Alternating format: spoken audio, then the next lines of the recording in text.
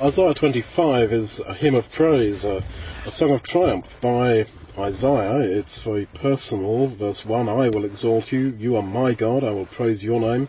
For you've done wonderful things, things planned long ago in complete faithfulness and truth. He's glorifying the fact that God has fulfilled his word, that all God's prophetic word has come true. Just to remind you how the book of Isaiah starts, there's Assyria coming up like a river against Judah and has flooded over its banks and has taken all these cities of Judah, and Jerusalem is left on its own. And it seems, when we looked at Isaiah 8 and Isaiah 9, that there within Jerusalem was a tiny remnant based around Isaiah and his prophetess wife and his 3 or 4 sons. And possibly Hezekiah was one of his spiritual children, and he said in Isaiah 8 that he is now sort of going to shut down his ministry and wait upon the Lord. And he talks about him and the children whom God has given him, his disciples, and they could be his literal children, or it could refer to his spiritual converts. But they were a tiny minority. Throughout Isaiah we've read how corrupt Jerusalem was. Not just Judah, but Jerusalem in particular had become, Isaiah 1, as a harlot, etc. And so there's Isaiah and this tiny remnant. And again in Isaiah 1, that really Jerusalem should have been treated as Sodom because she was as Sodom, but for the sake of that tiny remnant in Jerusalem, she was saved. And now Isaiah is praising God for bringing to pass all his wonderful promises about his people, and it's tempting to try to interpret this chapter as referring to God's amazing deliverance of Jerusalem when Sennacherib, the king of Assyria, came up against Jerusalem, and amazingly the angel came out and slew 185,000 of the Assyrians, and Jerusalem was saved.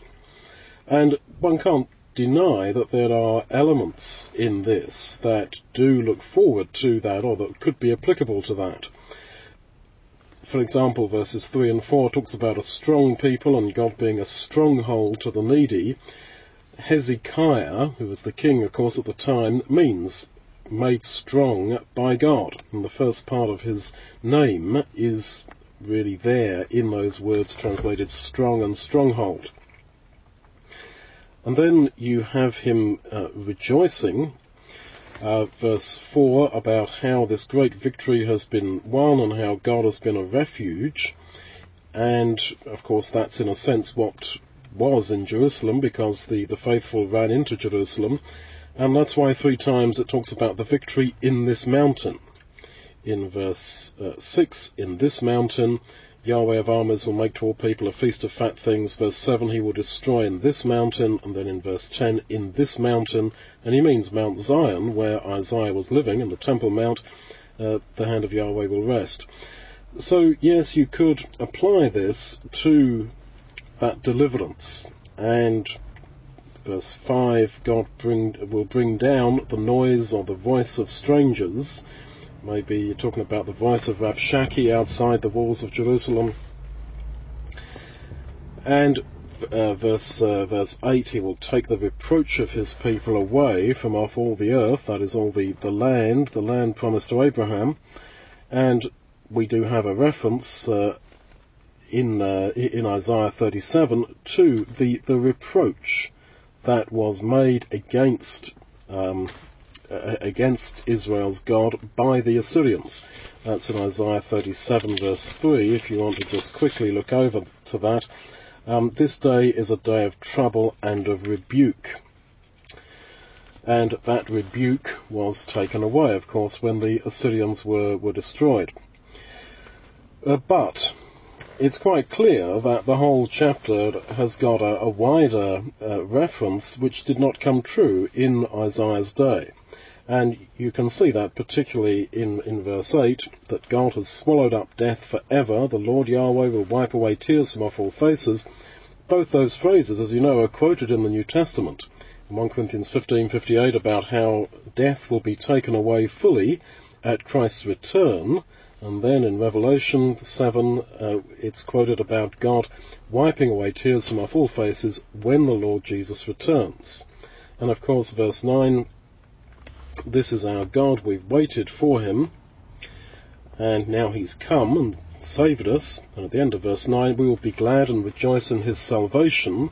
That word salvation is literally his Jesus, his Yeshua. And so it seems very much to have in mind the coming of Jesus.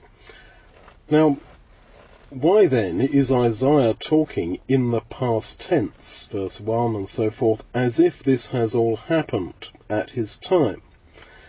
Well, it seems to me that it could have been that the kingdom of God could have been established at that time, and that in the destruction of the Assyrians you would have had the fulfillment of Psalm 2, where God laughs at the enemies surrounding Zion, etc. The whole thing could have come true at that time. Just as we mentioned in Isaiah 9, when we talked about Isaiah 9, the whole prophecies about to us a son is given, a child is born, Emmanuel. Well, yes, you could take that as being Isaiah's child, Emmanuel, God with us, etc. But it seems to me that that child could have been, or one of Isaiah's children could have been, the Messianic king, and all this could have come true at his time, but it didn't. And this is a major theme. I see it more and more in the Bible, that God set up certain potentials which could have come true, but they did not. And that is how I see all this, that it could have come true, but it didn't. And this is a tragedy, really, in human life, that God has set up so many potentials for all of us. And it must be pretty tragic being God, because so many of those potentials don't come true because we don't allow them to come true. And in one sense, Bible history, and much of the Bible is just that, history, is the history of those failed possibilities. And the encouraging thing, I suppose, is that God still worked through them. But it's all pretty tragic, because one's left with broken bits and pieces, rather like after a battle or after some great catastrophe. And God is all the time picking up bits and pieces and trying to put it together and propelling his purpose forward. And, of course, he is never finally defeated. But so much could have happened. All the same, why the past tenses? For example, verse 2, you've made a city into a heap, a fortified city into a ruin, never to be rebuilt. Well, that didn't really happen with Assur of Assyria. Assur did not become a heap, never to be rebuilt at that time, unless you understand a city here purely figuratively, as talking about a power. Why does he talk in the past tense?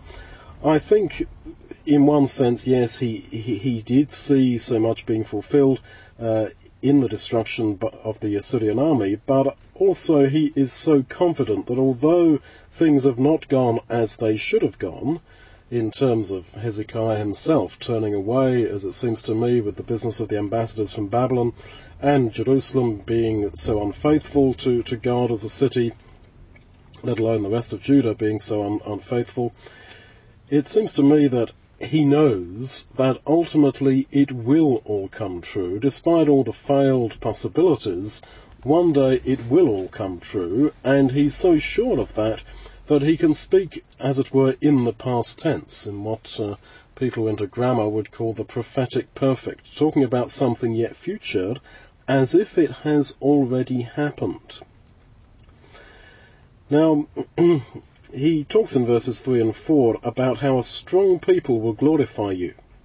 The city of awesome nations, this is Jerusalem, because you have been a stronghold to the poor, a stronghold to the needy. Who are these strong people?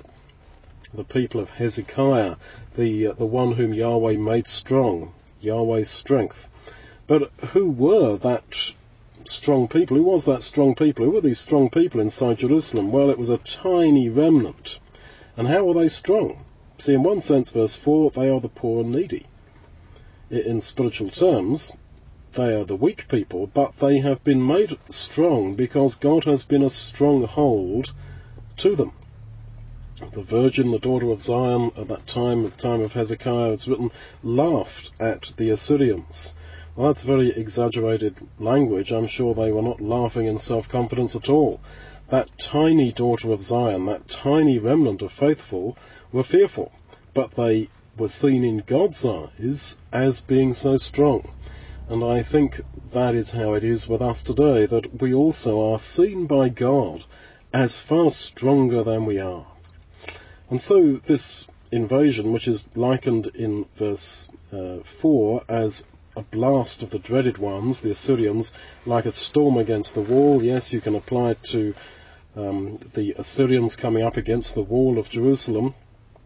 But the whole language of being a refuge from a storm, a shade from heat, etc. And verse 5, as the heat in a dry place, you will bring down the noise of strangers. As the heat by the shade of a cloud, the song of the dreaded ones will be brought low. That all pretty well sounds like the mushroom cloud of nuclear war, and it would seem to me to be pointing forward to a far greater situation in our last days. Now, he talks there in verse 4 about how God has been a strength, a stronghold to the poor, and a refuge, a strength and a refuge. Same two Hebrew words in Joel 3:17, speaking of how this is going to come true in the very last days in Jerusalem. So really, ultimately, this is the hymn of praise that will be on the lips of the faithful when finally the Lord Jesus has come, Jerusalem, surrounded by armies, has been saved from the Assyrian invader. It would seem to me to be some confederacy of Middle Eastern powers, Arab powers, certainly Islamic powers, and when finally Israel is brought to its knees, that tiny remnant in Jerusalem, for their sakes, Israel will be saved, and God will openly reveal himself in the person of his Son. That's why there's a lot of emphasis, as I've said, on this mountain. Verse 6, in this mountain. Verse 7, he will destroy in this mountain. Verse 10, for in this mountain the hand of Yahweh will rest. It is very much talking about a return of the Lord Jesus to Mount Zion. And at that time, verse 6, he will make to all peoples a feast of fat things, of choice wines, fat things full of marrow, well-refined choice wines. And the covering of death, the veil that covers all peoples, will be taken away, because he will swallow up death forever. So then the all peoples, I think, means people from all nations, not literally every human being who's ever lived. And this, of course, talks, as I would see it, about the faithful from all nations. And we are the ones who will drink these fat things, these choice wines that are full of marrow, well-refined choice wines. The thing that all those descriptions have in common in verse 6 is that this wine has been long prepared. So then we will each receive in God's kingdom, when we break bread, and it seems to me literally, again with the Lord Jesus in Jerusalem, we will receive a blessing that has been carefully prepared over a very long period for us personally. The inheritance that we're looking forward to in God's kingdom is not simply eternity.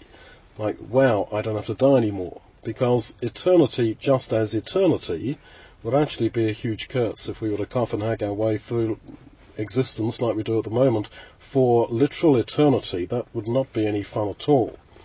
Just imagine living in the house that you now live in for the next, 20 zillion years. It just wouldn't be. And yet God has prepared a wonderful future. And so when he will say to us on the last day, come, inherit the kingdom prepared for you from the foundation of the world, this means that God has thought up a wonderful future of the most wonderful nature for each of us. And that's a wonderful thing. That really is a wonderful thing, that he has thought up that wonderful future for each of us. And we really can rejoice in that.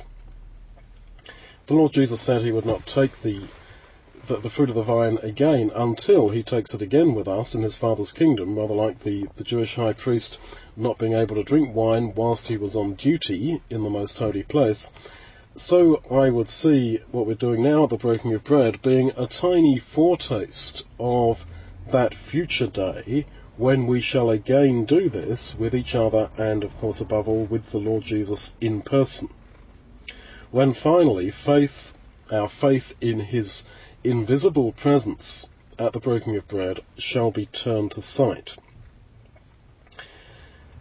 So he will destroy in that mountain, at that place, there in Jerusalem, the covering that covers all peoples, the veil that spread over all nations, perhaps alluding to the veil that's draped over a body or over a coffin, that finally death will be destroyed. Now, death is described here as a veil. It's rather odd, but it seems to me that the fear of death psychologically is what veils people from seeing spiritually. Hebrews 2 talks about those who through fear of death have all their lifetime been subject to bondage.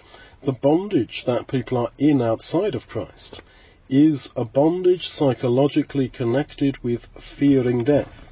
Although people will say, I don't fear death, unconsciously, unspokenly, there is that fear of death. And it's that holds people back.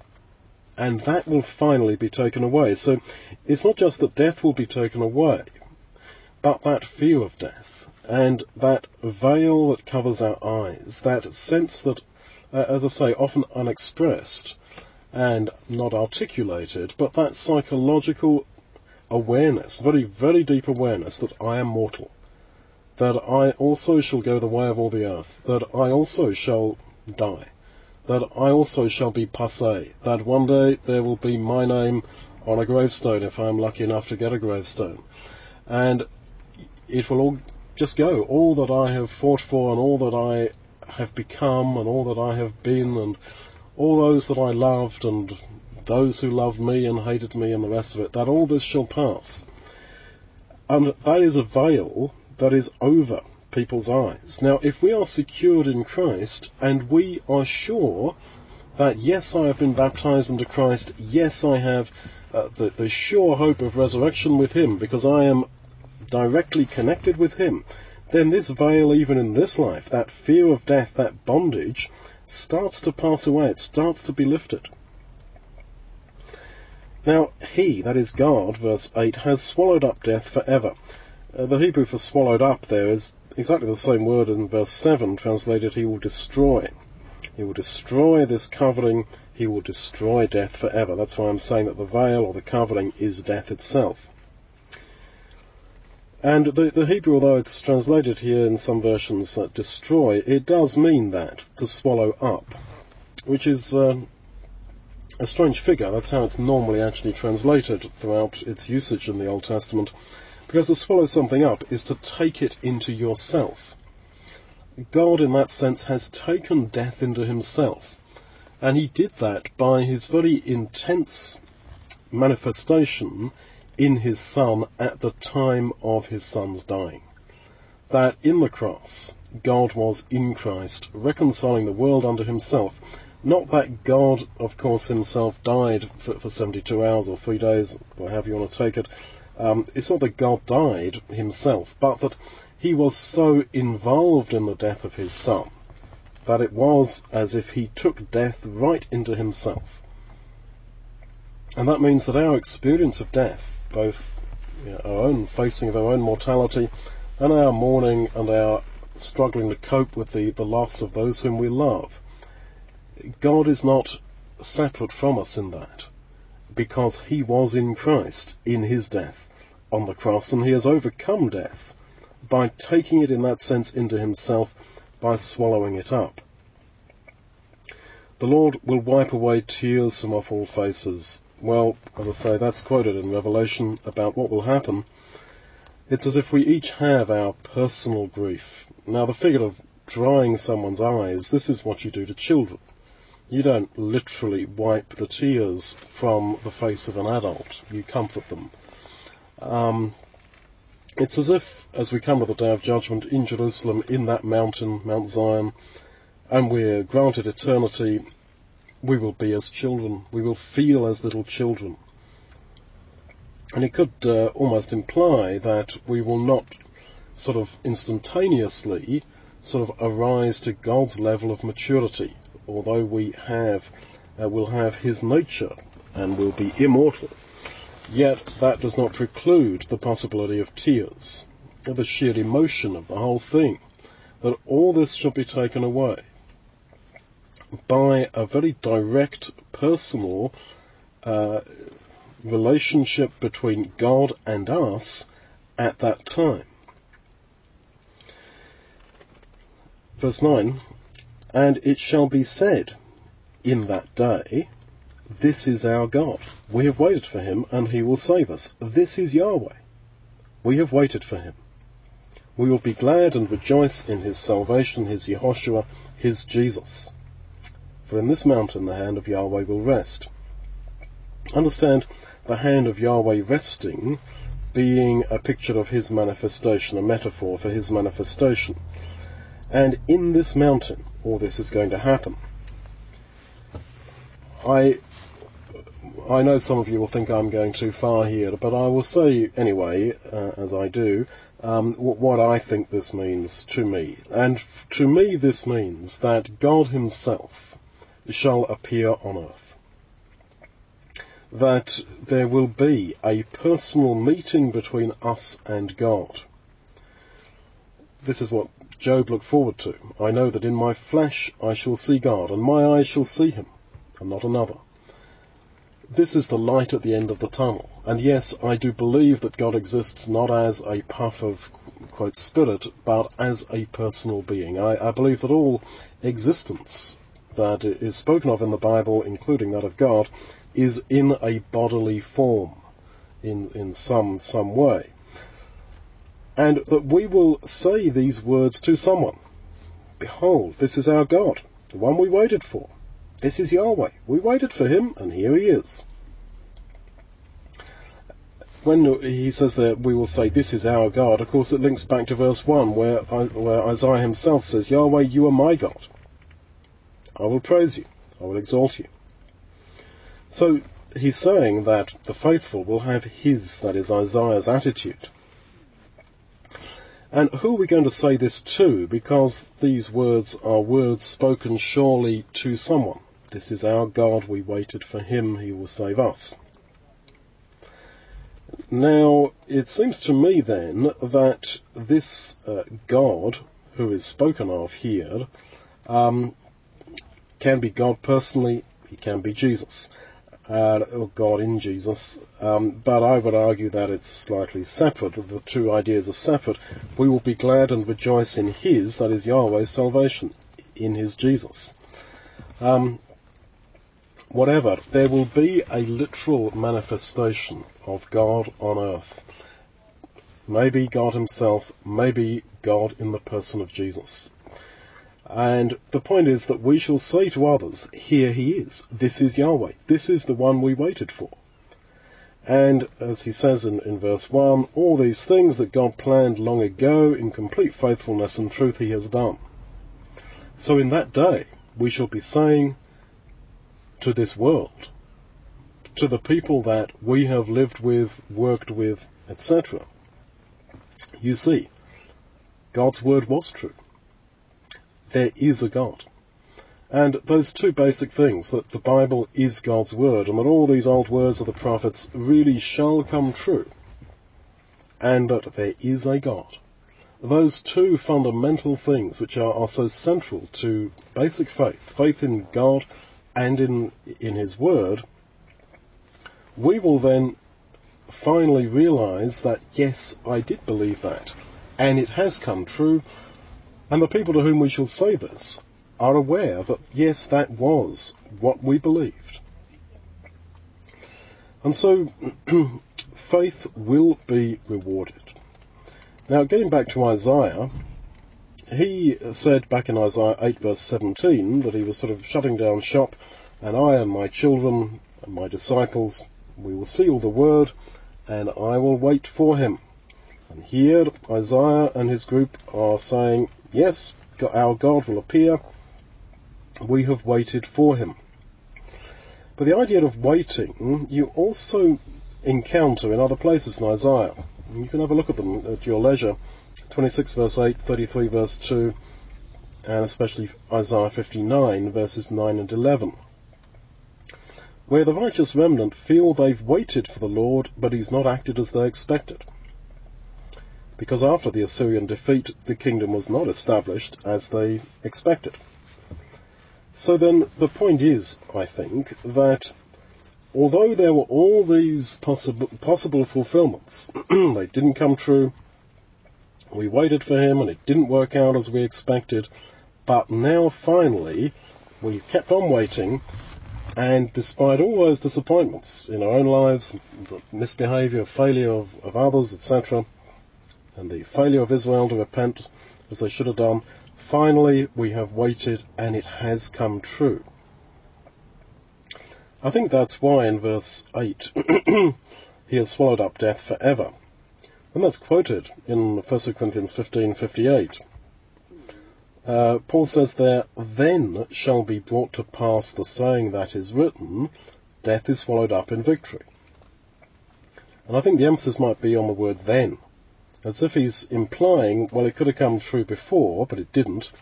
But then, in that day, then shall be brought to pass this saying that is written here, that death shall finally be swallowed up. And it will finally come true, despite all the delays in this great divine project, as it were, of saving us, as he's desperately tried to not manipulate, not force, not treat us as puppets, give us free will. Finally, it will all come true, and we'll be saying those very words.